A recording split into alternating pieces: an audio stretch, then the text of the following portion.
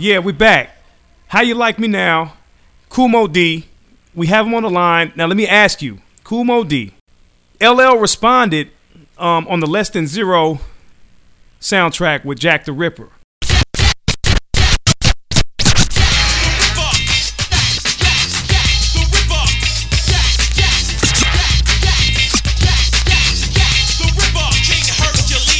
What was your reaction to that record? Thought it wasn't enough. I just always felt that when it came to battles, and I said this in the book, and I say it all the time, I thought LL was a great MC without question. He, top 10 all time for me. But when it came to battle, I just always felt that it wasn't really where he came from or what he was built for. And you know, there's certain cats that can't make records, but they can battle you and, you know, destroy you in a battle space. Then there are dudes that are great MCs and can make great records, but battle just isn't their lane. And I always felt that, honestly, that just wasn't LL's lane. I mean, whether it was with, you know, the only time I had ever heard him, in my opinion, in a battle space where it felt close to what I consider battle rhyme is when the second response to Cannabis. But the first one, like, nah. I mean, when he did the, you know, Can I Bust or whatever. Right. But even then, it was more energy than actual content, because I thought Cannabis, you know, got into him also. And right. I think when it comes to it's kind of like Nas and Jay-Z. I think Jay-Z is an incredible MC. I don't know if the battle thing is his space, because, you know, when I look at what, you know, whether it's Super Ugly or whatever it is, compared to what Nas did on Ether, it's like, nah, man, that's where you go in a battle. Mm-hmm. It's got to be personal. It's got to be kind of witty. It's got to be clever. You got to do something that people, you know, I call it the ooh effect. What are they saying ooh to? Right. Where's the ooh effect? And when I heard, you know, A.K.A. James Todd Smith, hard like penitentiary steel, love my sex appeal, homegirls in the house, come on. I'm like, what are you doing? Like, that's...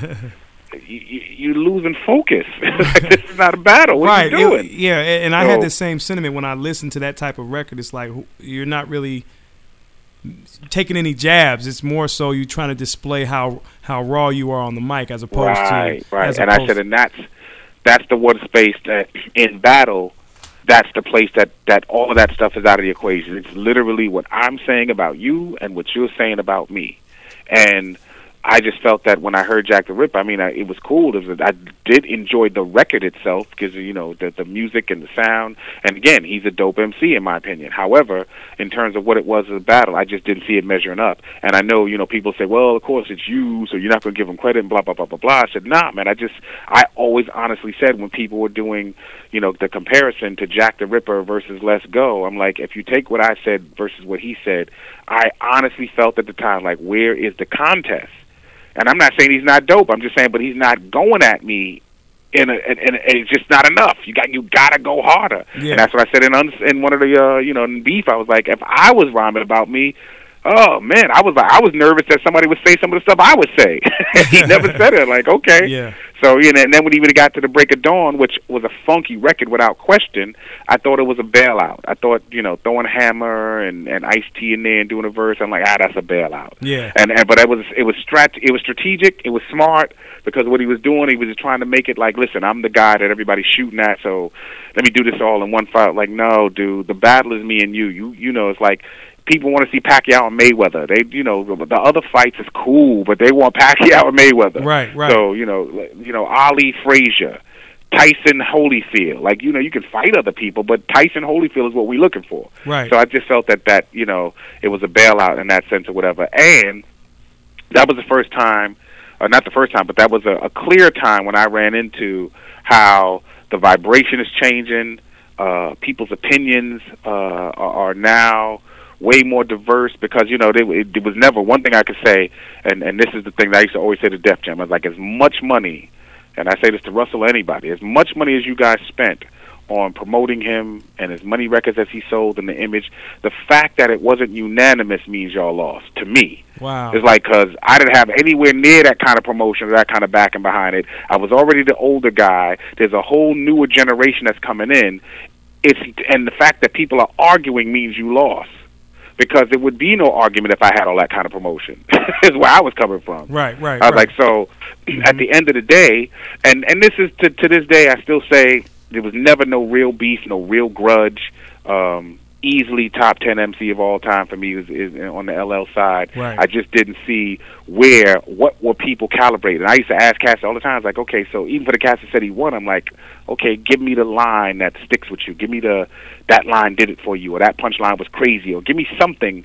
And it's like, yo, I'm just, I like the record. I'm like, okay, we're not, Teddy Riley's not battling Marley Marl. I understand the record. I'm saying me and him.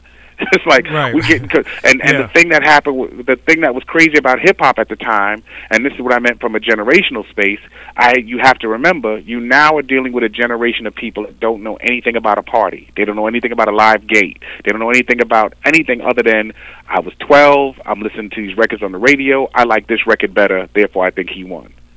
Right. And you got to break down to them like, yo, it's not about the record, it's about the rhyme. Yeah, but I like this record better. Yeah, exactly. Right. But let me just throw something to you for sure with the record Let's Go. I knew for sure that they told them from the upper hands at the major division of who was distributing their records to tell them to get out of this. But Moe Dee dropped all those L's on him. That was dope. You didn't know how crazy. far. That was me to the point where everybody was like, oh, man, that record is okay. No, dog, the dude took L's in all kind of ways to drop on you, and they're going to say that's not hot or great. Right. And they will tell, listen, you got to get out of this, man. Just like you could talk a good fight, but now let's get out of it because we don't need you to keep going back because you don't know what this man got sitting in his book. Right, right. And that seems like it was a difference between, now that I'm listening and hearing the how it unfolded, that as we go back in, earlier into the interview when we were talking about the difference between hip hop rappers and hip hop MCs, it's like there was the difference. Even though like you say, you didn't have the promotion and the money and the backing, you feel that you were victorious because of the lack of an argument. I mean, because of the lack of not having or having an argument, basically. Anybody who can't say it was a unanimous win says that you won. Now, I'm starting to think now, and I don't want to. I'm not taking any credit away from LL Cool J, but at that time, it seemed like he might have been the rapper that was the one that was the rapper, and then you stood out as the MC, to where your skills kind of manifested and kind of outshined, your opponent in that particular battle. But I want to fast forward just a little bit to 1989 to the Knowledge is King album, where two of my favorite Kool Moe Dee records, They Want Money and I Go to Work. I Go to Work is like one, there's so many, I have so many broken rewind buttons because I'm listening to the punchlines and the flow is just, is riding. How was your career going, starting out on, doing the parties, then you go to Enjoy Records, you go to Sugar Hill, now you're on Jive. What was it like toward the end of the 80s? Like you said, there was a love-hate thing going on. Did you feel like your career was kind of going, getting away from you, or, it was on a decline? What was it like at the end of the 90s the 80s, when the 90s were on the heel of the 90s, and we got the G-Funk, we got the Gangsters, we got Tupac and them coming in, a little later, and all those artists. But, the 80s are coming to an end. What was your mind state at that time as far as hip-hop and your career is concerned? It was great in 89. 90 is the turning point. In 89, we got Knowledge is King, I Go to Work, we're on tour. I called the Unsung Hip Hop Heroes, myself, Jazzy Jeff Fresh Prince, a.k.a. Will Smith, and Heavy D. We are all over the radio. We're in a space where radio wouldn't play hip-hop before, and now they're playing us, and we're finally getting rotation. It was what I call the breakthrough year. When the breakthrough year happened, simultaneously we got Chuck D and Public Enemy coming out with Fight the Power, Spike Lee's movie, Do the Right Thing. That's all a summer of 1989, the number, that's 89. Yeah. Uh-huh. So when we get to 89, this is the unsung, untrue. This is why I didn't like my unsung. They didn't deal with all of the stuff that I gave them. In 1989, industry heads, it's not the internet thing going around about the secret meeting. But it's a real palatable thing that nobody wants to talk about, that those of us that are in the loop and in the know, they did not want the consciousness that was happening in hip-hop to take on the momentum that it did. And this is where the East Coast, West Coast stuff starts, because they make a choice to start choosing to play gangster. Now, you go from not playing rap records on radio because you don't want to play rap. And remember, they used to have campaigns. We play no rap, WKG G-Bell, all R&B, Right, no right. rap, no rap, because the older people still didn't like hip-hop. They didn't like the rap records. They called them, this is not music, blah, blah, blah, blah, blah.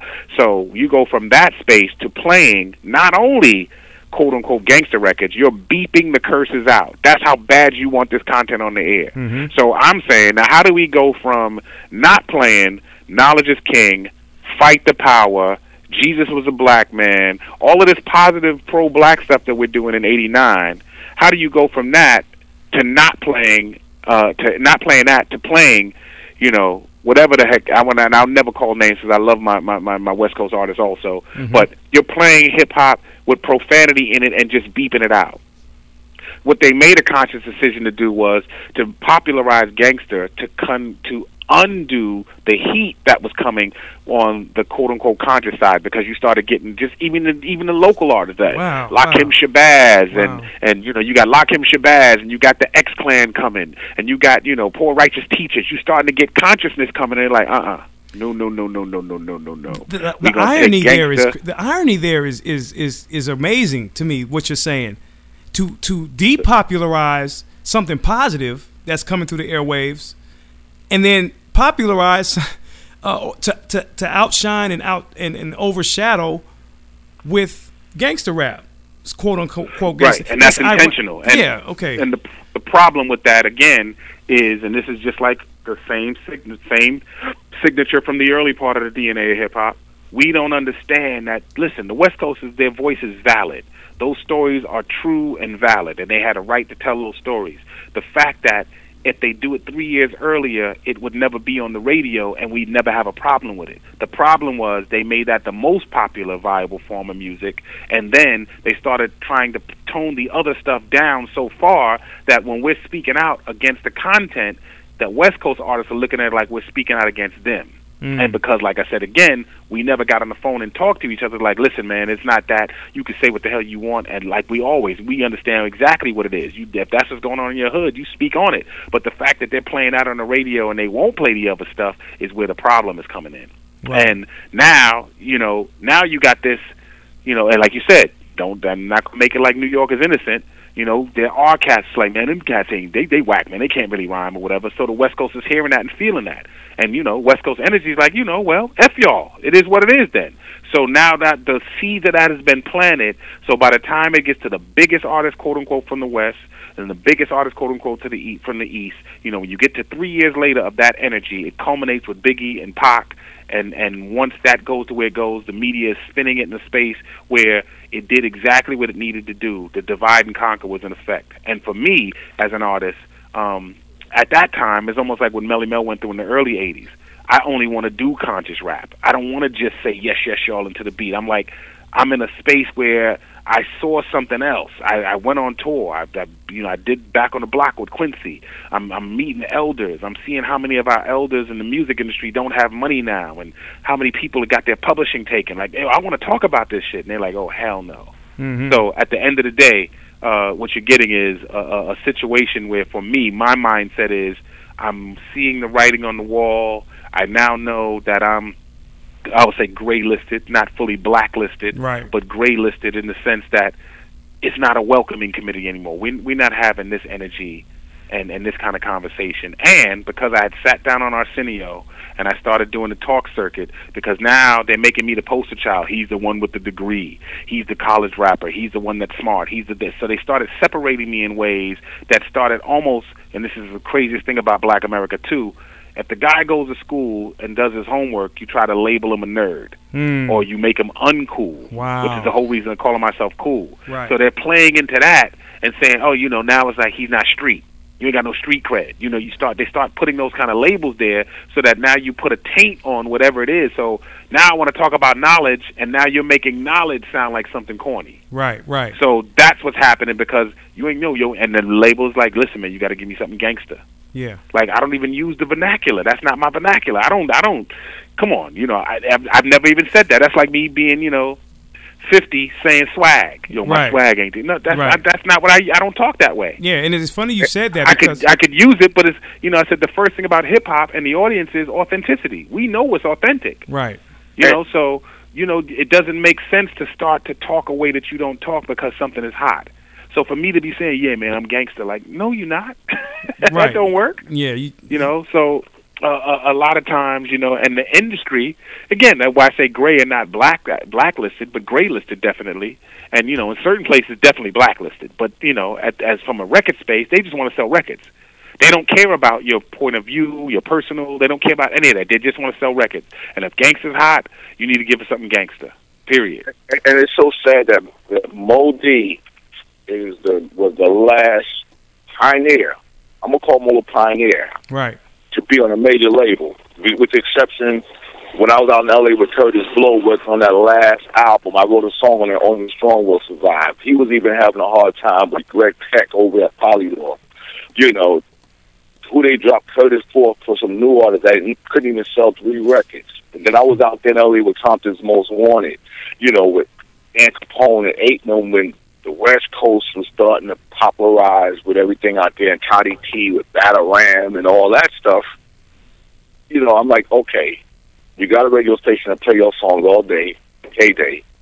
Right, Greg Mack. Shout out to Greg Mack. And I'm looking at Moe Dee, the only one that went through almost 3 generations of the Sugar Hill Gang, Furious 5, all that and the generation. Then his generation that came in with the Dougies and all that stuff, and then he's out here on the road with Kane and them. He's the only Manhattan rapper on tour with the other girls. Wow. So he did something to keep it alive, and yes, we got blacklisted. Trust me, we did. Once we gave up the radio stations in New York, when Africa Islam and Jazzy J and them gave up Hot 97, okay, we was done.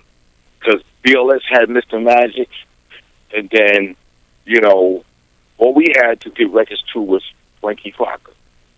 But once the mix shows with Red Alert and them was gone and got into the hands of Funk Master Flex, which rolled down from Jazzy J and Islam and them, it was a wrap. The Bronx and Manhattan was done. Over. Wow. And that's true facts. Couldn't get no records played. Not the old school. Mm-hmm.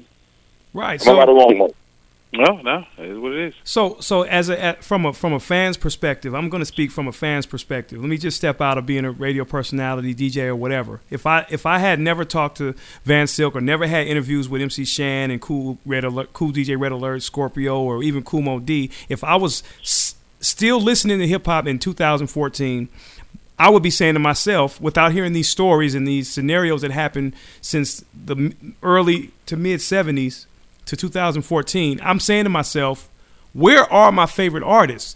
Where is the new Kool Moe Dee CD? Where is the new Rakim? Or where is this artist or that artist? Not saying that they're not making music or have attempts to make things happen musically, but there's an aura over hip hop where it's like, dang, what?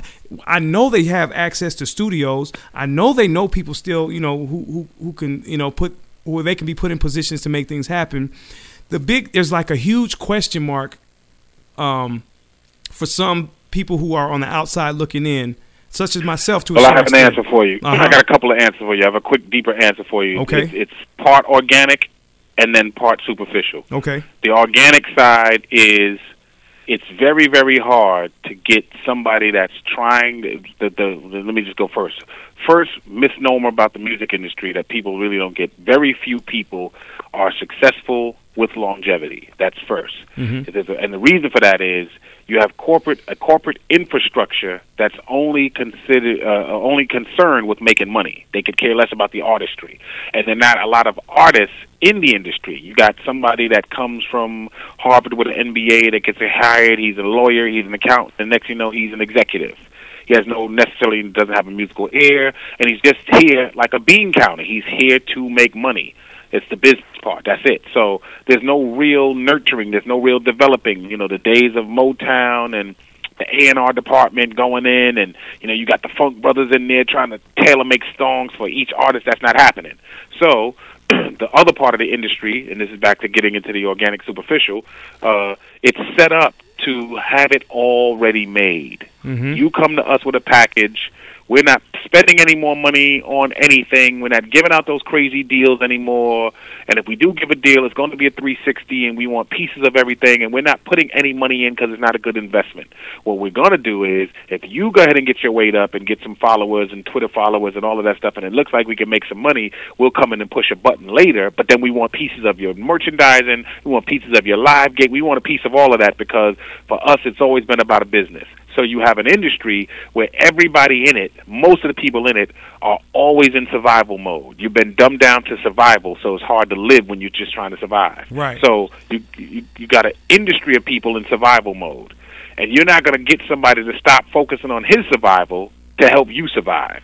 So that's the organic side. It's really, really hard to say, yo, Kendrick Lamar, what's up, man? I'm trying to get a verse. He's like, well, I don't know if that necessarily fits right now. I'm not even focused on that. Even not that I don't have any love for you, or not that I wouldn't do it, but, you know, I'm doing what I'm doing, trying to stay in survival mode. Right. So that's the organic side. The superficial side is the industry also creates this climate where they give you, you know, we got racism, we got sexism, we got classism, and the last one is ageism.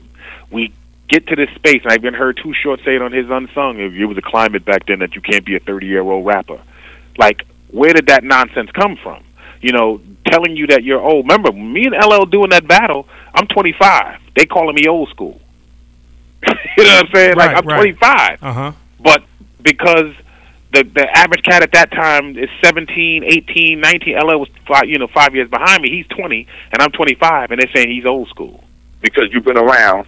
Right. From almost the inception of records.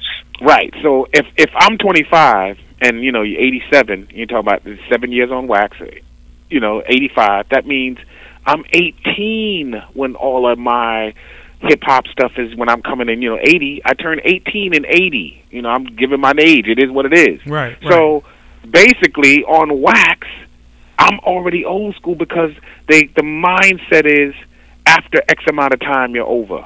You're old. You're played out, and you have a taint on it.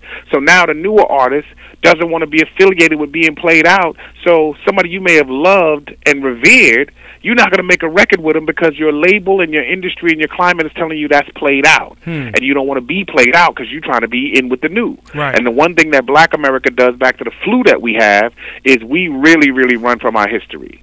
So if I went in and said, yo, I got this great song, you know what? It'd be great if Shaka Khan sang on it. Nah, she's kind of old, though. Why don't you get, you know, can you get Beyonce or Kelly or get somebody younger? And I'm like, yeah, but I'm older, so I think it would make sense to, you know, have Shaka Khan on it. I don't know if the young generation is going to go for. I'm like, but who says I'm going just for the young generation? Like, we get marginalized because we keep going. It's almost like having a focus group tell you what to do with your art. And that's the, you know, the superficial part. The industry tells you to stay separate. It tells you not to affiliate with anything other than what's hot. If it's hot, get with it. You know, Right. if you're a new up-and-coming thing, get with whatever's hot. Because if you get with something that's not hot, you're playing yourself. You might, you don't want people to look at you that way. So how many great projects hadn't happened? You know, we never saw, you know, you get a Bambaataa and James Brown once every millennium or something. You know, I loved R. Kelly doing the thing with Mr. Big with him and Ronald Isley. And that's because, you know, he had enough power and enough vision that he wanted to do it that way. He did it like it was a storytelling thing or whatever. There's creative ways to do all of that, but we're so separate in our thought process. In survival mode, we've been dumbed down that we don't even understand the power in the connectivity. Right. So, you know, even with a great product, it's like you don't even know how good you would look if you did that. You don't even know what that would do for the spirit. You don't even know how many elders or how many older people or OGs, whatever you want to call them, would be grateful that you even did that and look at you in a totally different way. So you got the older cats saying the young cats ain't no good and they don't know no better, and you got the younger cats saying they just old and bitter. So nobody's having a conversation, and all of this energy, back to the superficial side, we can't even get on the same accord. So even if you can get in the studio, now you don't have necessarily the best producers. You don't have access to the best, you know. And now back to the monetary side, who has the money to invest in that kind of time to put that kind of stuff together? Right. 9 times out of 10. And whether cats are honest with it or not, most of us that are doing okay are literally doing okay. The rest of us are actually struggling. And I say us because I'm including myself with the group. I'm not doing the separation. That's ego. So in the real space, it's very hard because you got an older cat that's scared to look like he needs help, so he won't ask. And you got a younger cat trying not to be affiliated with the older cat and looking down on him as opposed to, still revering him. So it's very, very hard for those projects to really, really come to life because everybody is working from one agenda and there's no collective. Right. Even kind of, which I'll touch on real quickly, what Van was saying about, cats couldn't reach me. It's like, it wasn't that I wasn't reachable or wasn't available. I just didn't like a lot of the conversation that I was hearing coming from some of my peers. And then if you knew me well, which I, very few people do, but I just say, on the air, for me, I don't deal in hate. So when you're approaching me like, yo, man, we got to get these young cats, I'm not down. I'm not trying to crush the next generation. Right. I'll compete, but I'll compete in my own way, in my own lane. I'm not trying to make anybody that's hot right now look bad because I don't like what they're speaking about their heat, because I understand there's a bigger picture than that. So what was happening when I got hot, you had a lot of people coming out of the woodworks. And what LaVeba was actually doing, you said he had the iron wall around me. LaVeba was protecting them. It wasn't the other way around. He was protecting them because I wasn't politically correct. I was straight no chaser. I would call a cat out in a minute. Which is the other part of what I say. I was like blacklisted on another level. I didn't go along with the program. If you remember, when the Grammys nominated hip hop, I was the one on stage. They boycotted, and my thing was the boycott is stupid. If the position was, like P.E. said, who gives a F about a damn Grammy, if that's what our position was, then don't get mad when they say, okay, we're going to honor you, but we're going to put it on the TV section, on the section before it's live television. And everybody's up in arms. It's a better strategy. First of all, Russell just calling the boycott without conferring with everybody. I'm like, yo, dude, you don't represent me like that. And your mindset doesn't represent my mindset. And then, they tried to go hard, and, he's a sellout, and he's this and that. And, they took out all these articles and Right On and all the magazines at the time. You can go look this up. It was a big thing where they were trying to blackball me then because I didn't play ball. And I never did play ball. My thing was like, I'm always going to be clear. We can have a conversation about anything, but I don't follow just because. Mm-hmm. And I thought if we had a problem with the Grammys, what we should have done was, it was myself, Jazzy Jeff, Fresh Prince, Salt and Pepper, JJ Fad, and LL. That was the first class of the Grammys. First five hip-hop nominees.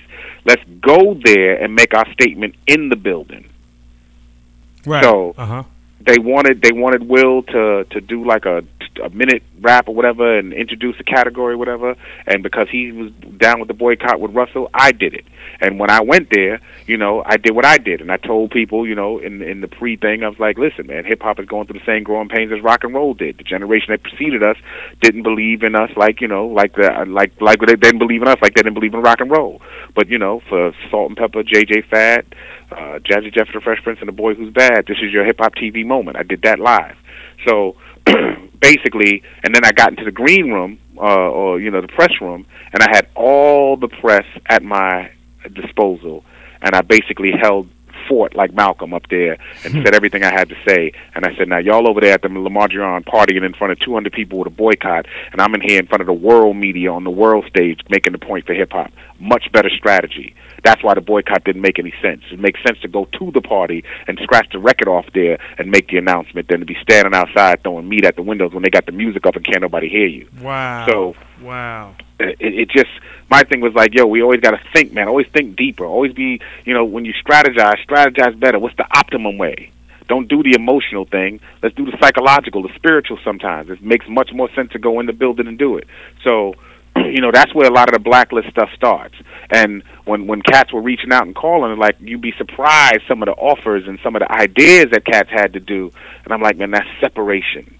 On a deeper level. The reason I went to college and I didn't join a frat is because I thought the frats were cool, but I thought it was more divisive than it was inclusive. Mm-hmm. But that's just on a fun level, step shows and all of that. I'm like, yeah, but if you really break it down, in the real world, you're going to hire somebody because he's your frat brother as opposed to the person that needs the job?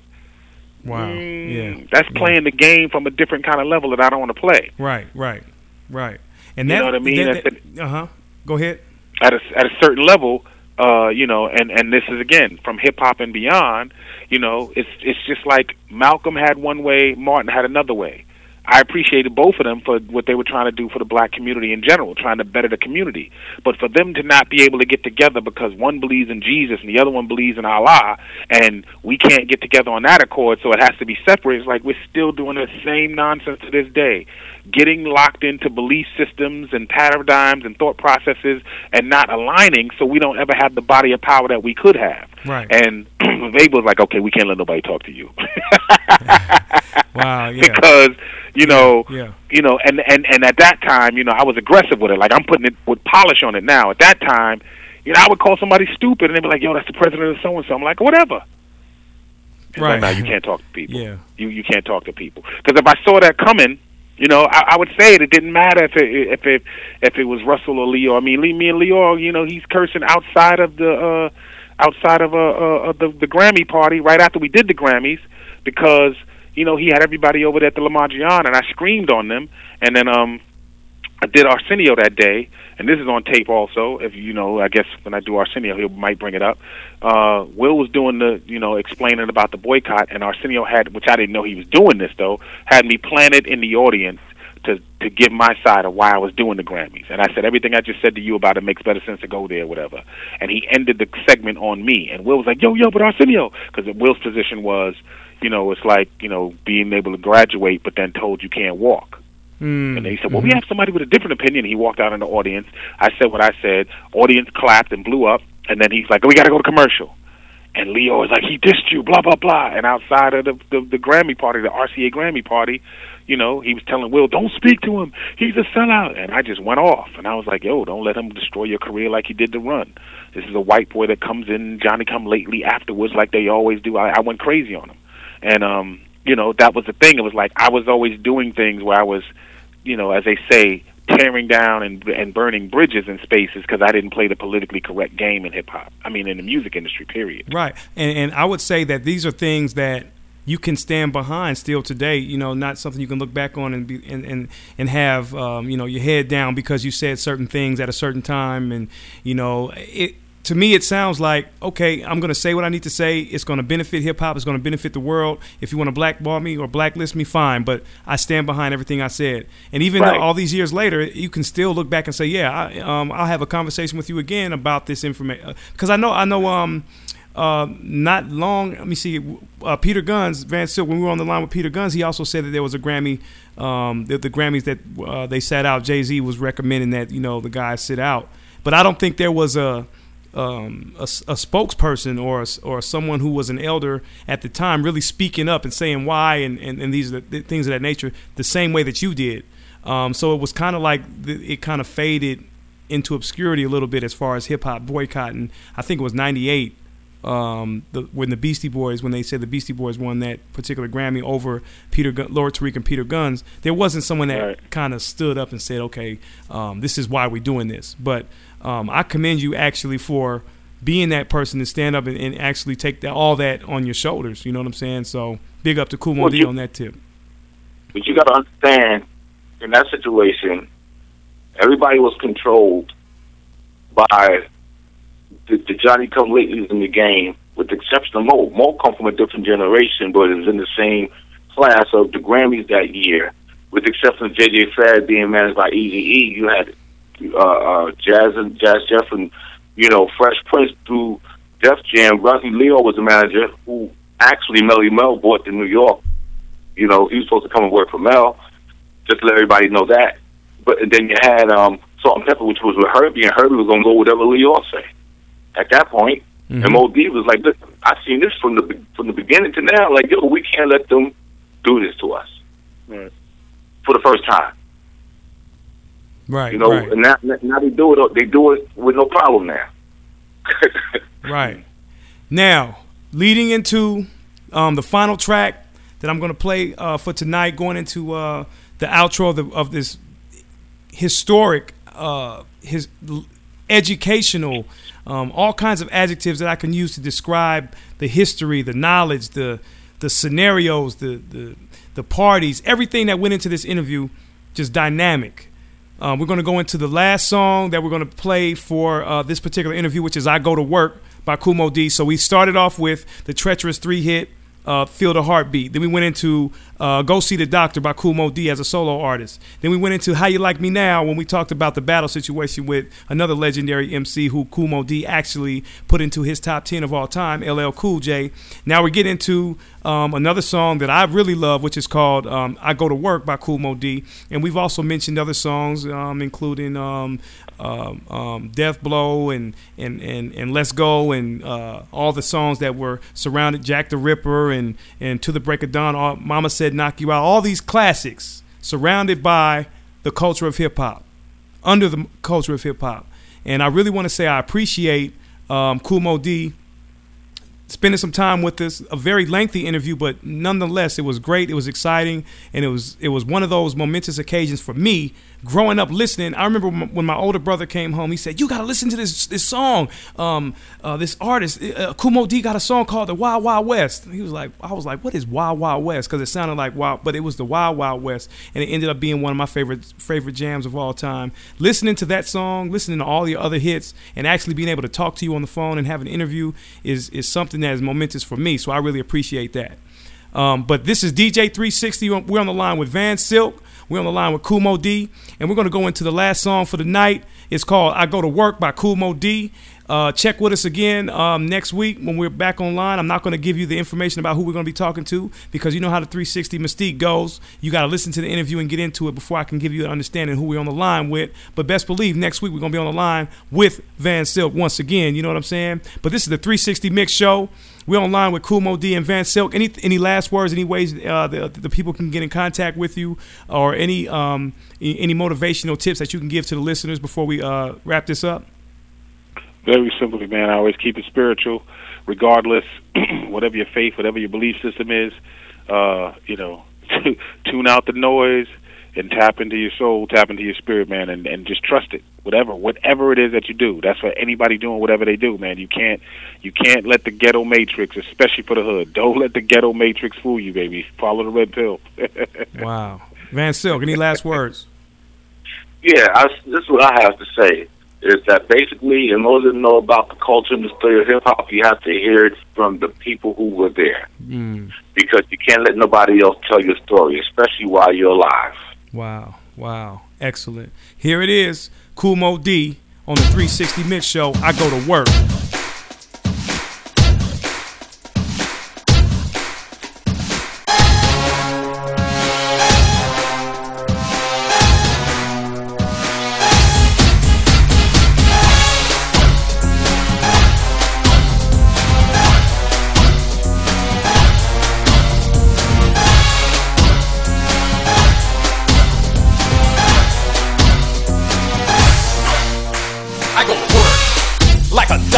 When I rock the mic, you got to like the way I operate. I make miracles happen just from rapping. I'm so lyrically potent, and I'm floating and exploding on the scene. Mean, I got the potential to make it go then chill. I got the credentials, that's the essential to make a rhyme sensual. Then you know I will fulfill, make a couple of mil as I build a guild for all the rappers to skill and kill the weak rappers with no frills.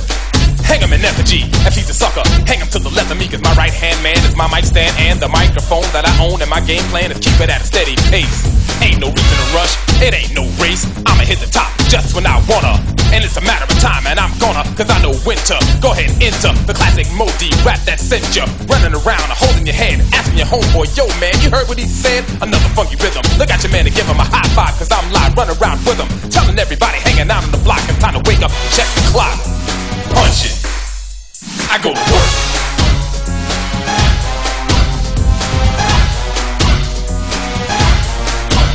I go to work.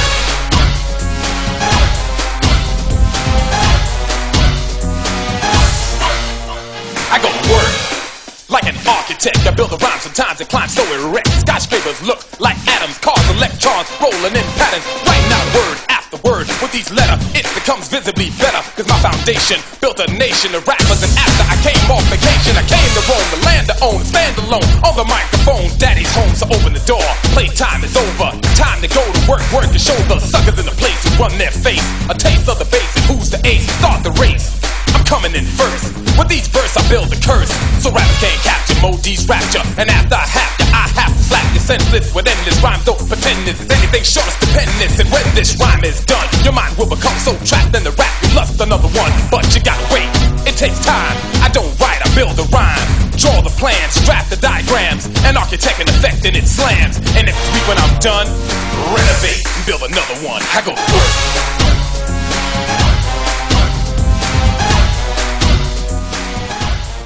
Wednesday Night Comedy. Every Wednesday night, Dugan's present comedy hosted by your boy, College Park, Georgia's one and only preacher man. Dugan's Old National Highway presents comedy. $2 drink special. Come out wherever you are. I wonder if you there. I'm going to be funny. Don't worry about me. You just get ready to laugh. Dugan's Old National Highway presents comedy. Brought to you by Beat Break Radio FM. For more info, email us at beatbreakradio@gmail.com.